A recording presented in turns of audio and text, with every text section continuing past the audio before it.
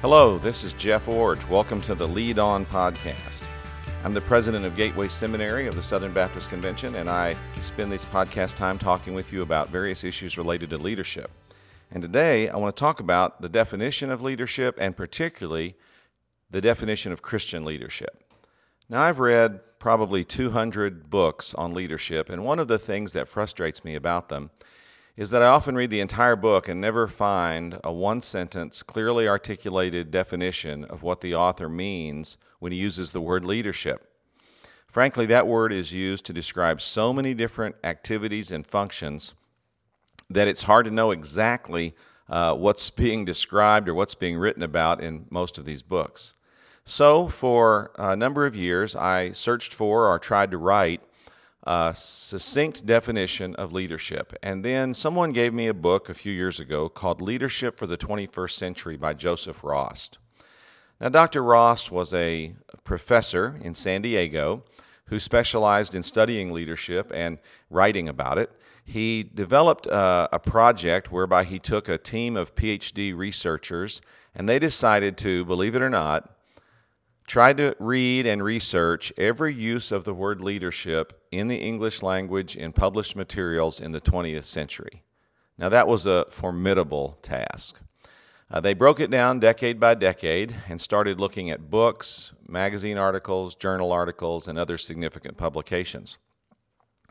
The amount of material grew decade by decade, but starting in the 1970s, it took off exponentially. And so in the latter part of their study, they actually had to limit their survey of published materials to journal articles and books on the subject. Nevertheless, they spent a significant amount of time analyzing all of the ways the word leadership was used and all of the definitions or descriptions of the word in various publications in various genres and in various fields and disciplines all throughout the 20th century. As a result, the team finally wrote a definition of leadership, which I find to be very significant and very helpful. Here's their definition. Leadership is an influence relationship among leaders and followers who intend real changes that reflect their mutual purposes. Now let me say it again. Leadership is an influence relationship among leaders and followers who intend real changes that reflect their mutual purposes. Now, you can find that definition in the book Leadership for the 21st Century by Joseph Rost. You can also, if you come to some leadership seminar or conference I speak in, hear me talk about this definition in great detail. I actually have a 2 to 3 hour presentation I make breaking down the definition almost word by word and talking about the intricacies of its meaning and why I think it's the best written definition of leadership that I've come across in my leadership studies. But today, I don't want to talk about the whole breadth of it. I just want to highlight some phrases, and then I want to hone in on one key phrase. Now, when I present this definition in class here at the seminary, one of the complaints about it that comes from students is God is not mentioned in the definition. The definition has no spiritual overtones, no moral or ethical value. And that's very intentional in writing this definition. One of the subtle assumptions that Christians make is that leadership is a Christian practice. It's not. Leaders exist in fields that have nothing to do with Christian faith, and leaders exist in fields where Christians and non-Christians are both found, and non-Christians are often the leaders. And so leadership is not by definition a Christian function. However, for Christians, the issue is how do we infuse this definition with spiritual emphasis, or how do we infuse this definition with spiritual authority or with spiritual perspective? Or you might say, how do we bring a Christian worldview into the definition? Or as one student put it maybe more succinctly, how do you put God in the definition? That's really what I'm asking. So I've worked on that. The definition, as I said, can be analyzed almost word by word, but let me just mention 3 key phrases. First, leadership is an influence relationship.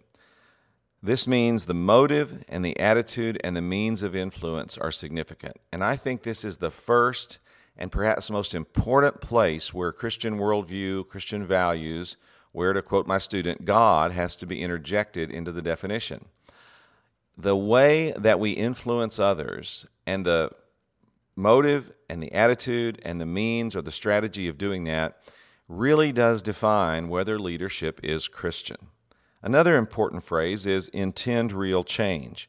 This is what separates leadership from management and from so many other disciplines. Leaders bring about real change. They shift paradigms. They do what's never been done before. They take organizations and people places that they've never been before. Leaders intend real change. And then finally, the definition focuses on mutual purposes. One thing I really like about this definition is it underscores the interplay between leaders and followers. Leadership is not something that you do to people. It's something that's done in community, done with people, done in an interactive way as leaders and followers engage one another.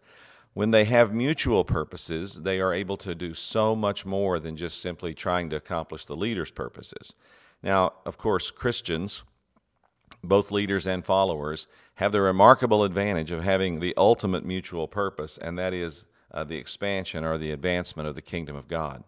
And so leadership is an influence relationship among leaders and followers who intend real changes that reflect their mutual purposes, and that these key juncture points of influence relationship, intend real changes, and mutual purposes, the Christian worldview can come to bear on the definition and can convert it into a description or a definition of truly Christian leadership. Now, for the balance of this podcast, I want to focus on this phrase, influence relationship, and I want to talk about the proper spiritual foundations for developing these influence relationships in the context of a Christian worldview and in the context of what the Bible says to us about leadership. Now, the first thing I want to address is the proper leadership motive, and that proper leadership motive is love. In Matthew 22, verses 34 through 39, Jesus describes what it means to have the proper leadership motive. Here's what Jesus said. When the Pharisees heard that he had silenced the Sadducees, they came together, and one of them, an expert in the law, asked a question to test him. "Teacher, which command in the law is the greatest?" He said to him, "Love the Lord your God with all your heart, with all your soul, and with all your mind. This is the greatest and most important commandment." So Jesus clearly articulates what is the motive which is supposed to drive us as Christians, and certainly the motive that's supposed to drive us as Christian leaders. Love is the greatest commandment. It is the most significant aspect of human relationships, and it is the motive or what drives us in leadership relationships. I find it very significant that Jesus said these words to the Pharisees and the Sadducees. These were the religious elite of Jesus' time. They were the religious leaders, the people who were looked to give spiritual direction. Now, we know from a broader understanding of Scripture that both the Pharisees and the Sadducees had abused their position and had failed in their leadership responsibilities. So I find it very striking that when Jesus speaks of the greatest commandment, the defining quality in human relationships, the motive that must drive us as we connect with one another, he spoke those words to the Pharisees and the Sadducees. And so I think he's saying the same thing to us as Christian leaders. What drives us must be, first of all, love for God. But then Jesus adds one more verse in this passage, and that is verse 39, when he says, "The second is like it," meaning the second commandment. "Love your neighbor as yourself. All the law and the prophets depend on these two commands." So Jesus said, not only is love for God the first commandment, but love for other people is the second commandment. And notice again that Jesus announced this or said this to the Pharisees, and also by implication to the Sadducees who were part of the conversation. So this statement is significant. The proper leadership motive. What drives us? What drives us is love for God and love for people. So if you're bringing any other motive to bear as your primary motive, or if anything else has crowded out love as your motive for leadership, then you are disqualifying yourself as a Christian leader. You don't fit the definition of a Christian leader. If your influence relationships are based on coercion or money or power, or if your influence relationships are based on your position or your authority, if your influence relationships are based on information that you've manipulated or any kind of power play that you're participating in, you've disqualified yourself from being called a Christian leader. Those things all need to be set aside, and what has to drive us every day as we try to lead in God's kingdom is love for God and love for people. So that's the proper leadership motive. Now, a second aspect of a proper influence relationship is the proper leadership attitude, and that leadership attitude is humility. Now, humility is a challenging subject. I once wrote a chapter in a book on humility, and my children, especially my oldest son, had great fun with that, saying, Dad, isn't there something that sort of contradicts the point here when you write a chapter telling other people how to be humble, basically saying that you've figured out how to be humble and now you're writing a chapter to tell other people how to do it? Well, that wasn't exactly what I was trying to do, but my children did have a lot of fun with me about that. I did write a chapter on how to be humble, and I'm going to quote it from it in just a moment, but I wasn't really trying to say that I've mastered humility. I was trying to say that here are some practical handles on how to develop humility as a leadership attitude. Now, the reason this is so significant is because of what Jesus said or what Paul wrote about Jesus in Philippians chapter 2. Beginning in verse 5, he wrote this: "Adopt the same attitude as that of Christ Jesus, who existed in the form of God. Do not consider equality with God as something to be exploited. Instead, he emptied himself by assuming the form of a servant, taking on the likeness of humanity, and when he had come as a man," here's the key phrase, "he humbled himself by becoming obedient to the point of death, even to death on a cross." This passage describes Jesus Christ making a very significant choice to humble himself.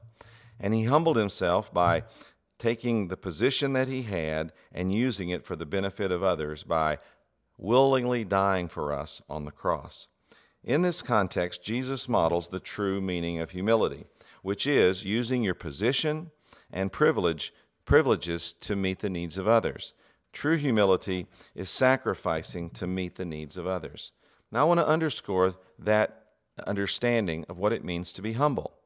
True humility in the context of leadership is using your position and privileges to benefit others. It's not debasing yourself, putting yourself down, or denying the position or the privileges that you've been given. It is instead using those for the benefit of others. For example, here at the seminary as president, I don't demonstrate humility by denying that I'm president, or by saying it doesn't matter, or by claiming that the authority of the office should never be exercised. What I do is claim to be president, own the responsibility that I have, and use carefully the authority and privileges that I've been given, not for my benefit, but for the benefit of others. And that is the essence of demonstrating humility after the model of Jesus.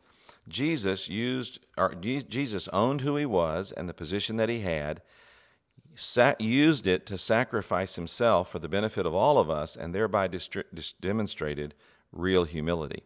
Now, John the Baptist is another person who demonstrated real humility.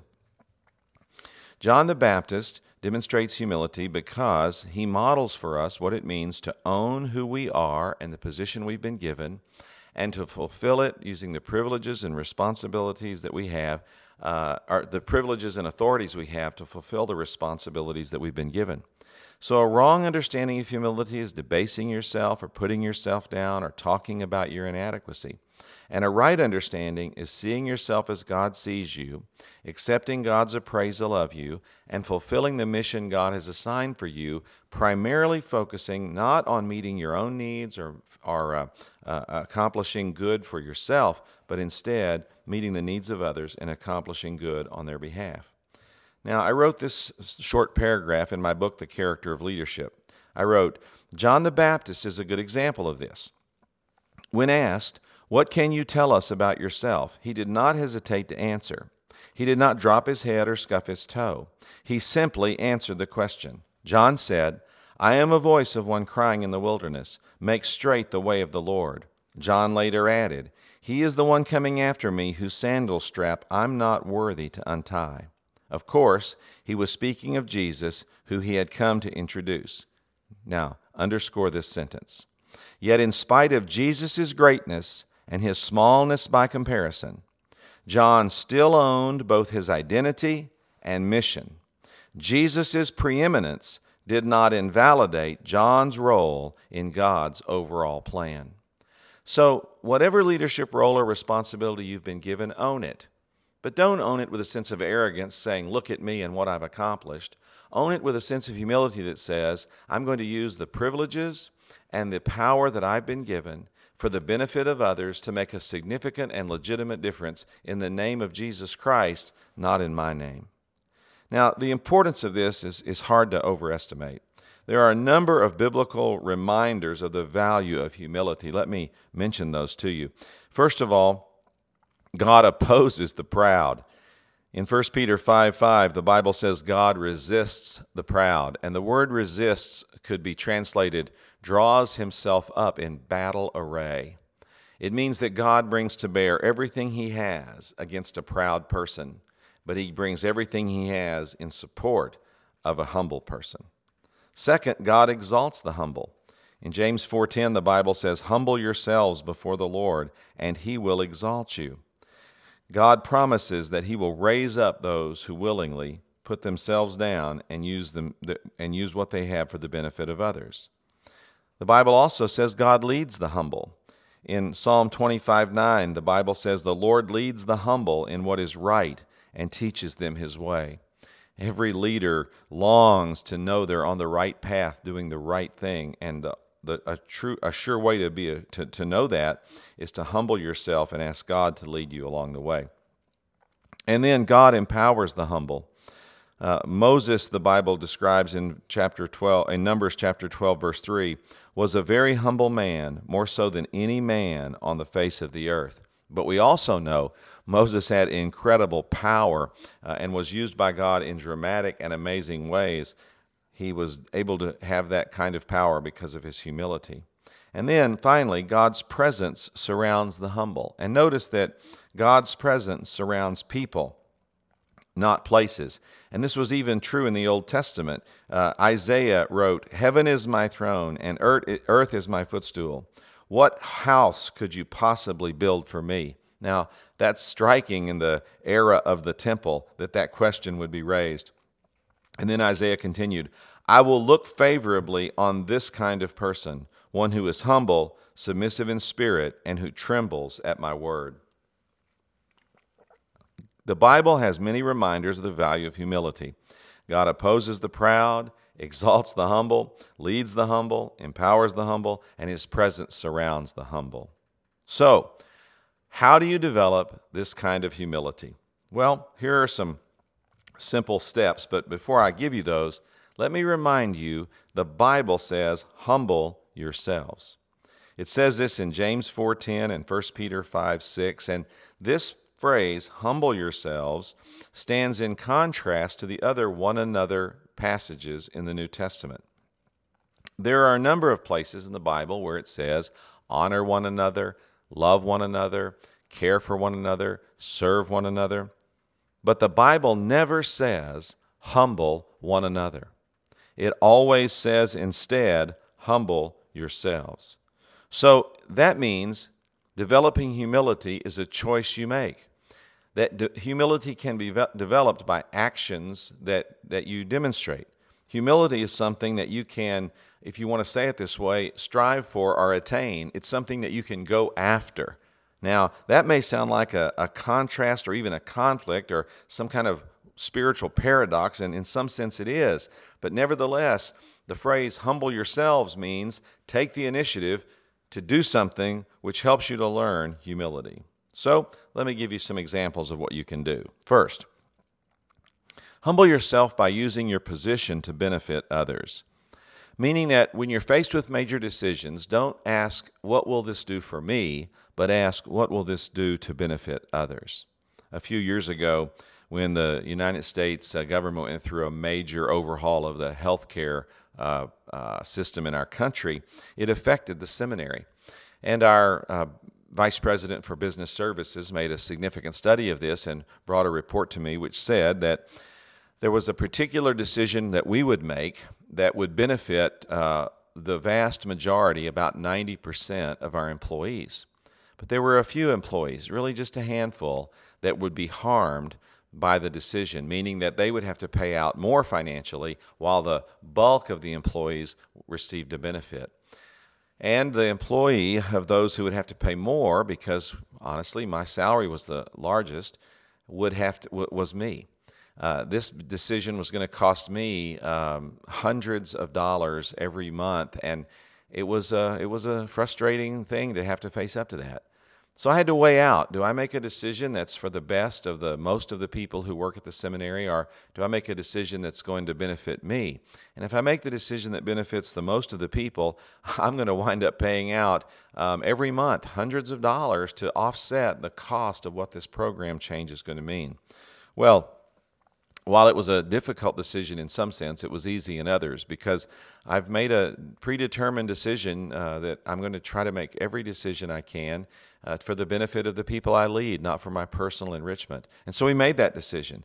And God has blessed the decision in giving many more people in our organization access to quality health care and even higher quality health care, while, frankly, it's cost me, and now that decision's a few years old, that cost has been in the thousands of dollars. But it was still the right decision. Another way to develop humility is to accept and value your leadership role, no matter what it may be. For example, I know a person who works very quietly in a very effective leadership role in preschool ministry. This person was given an opportunity to speak at a large conference on this subject, and everyone, not everyone, but many people raved and said, "Oh, it's so exciting that you're getting to speak, and it's so exciting that you're getting to be in front of so many people." But her response was quite the opposite. She said, "You know, that's really not who I am, and that's really not my primary leadership role. And I place higher value on the work I do week by week by week, training and mentoring and guiding preschool teachers and children's ministry leaders and others in a behind-the-scenes, quiet kind of way."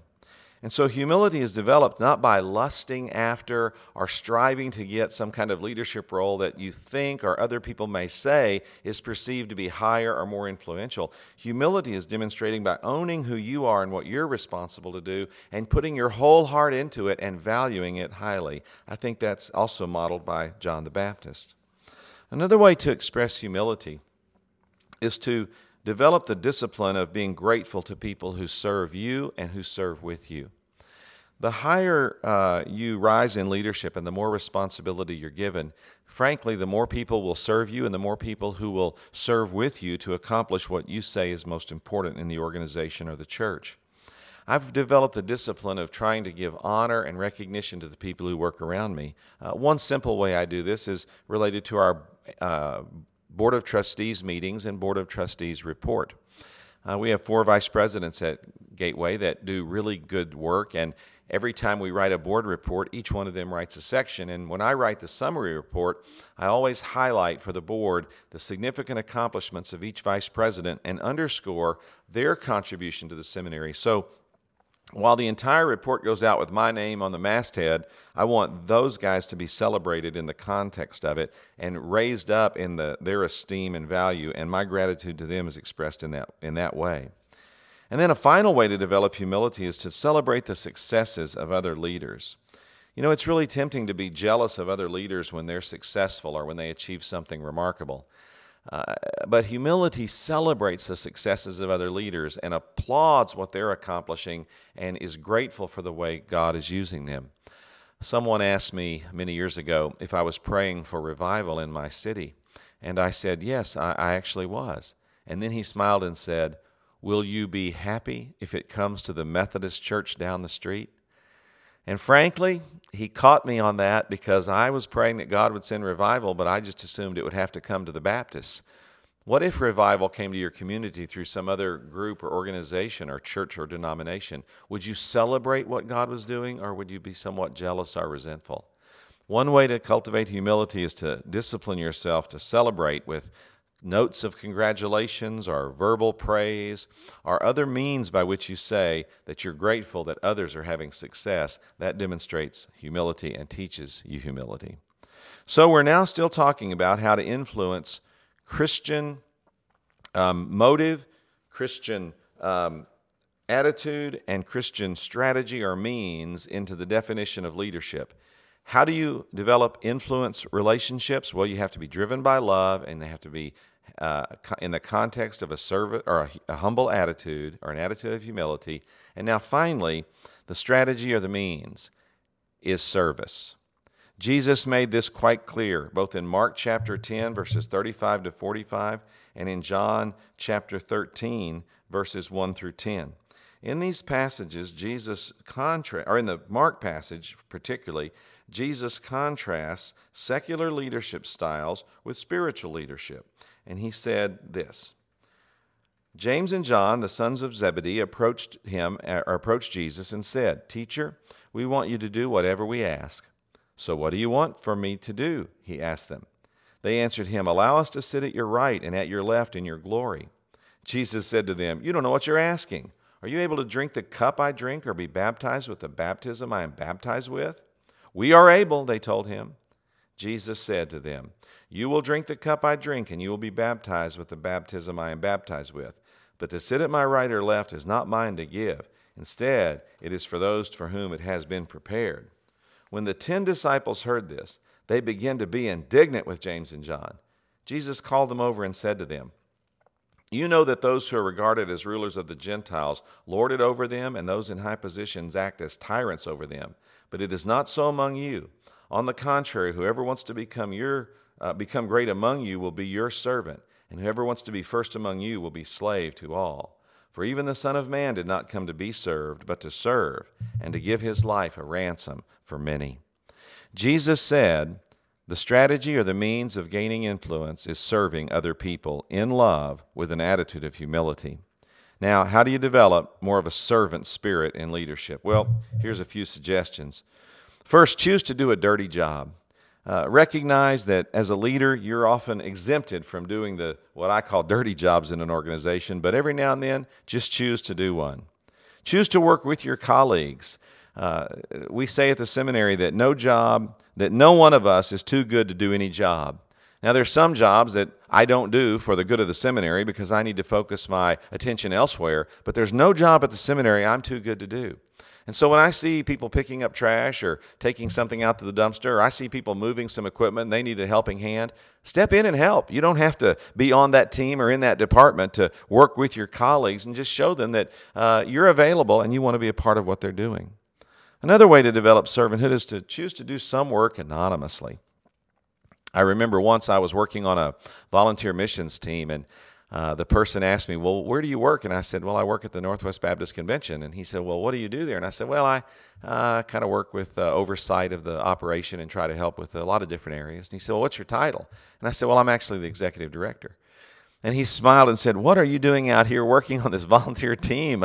I said, "Well, because that's what needs to be done right now. I'm a part of the team, and I want to be a part of this project." He was shocked, but I was trying to work anonymously. I was just trying to do what I was supposed to do, not trying to draw attention to myself. Developing servanthood can be done by that kind of work. And not only anonymously, but sometimes choose to do work secretly. Leaders get a lot of credit and a lot of accolade for what they do, but sometimes find ways to do things that no one ever knows about. And then finally, choose to serve a critic.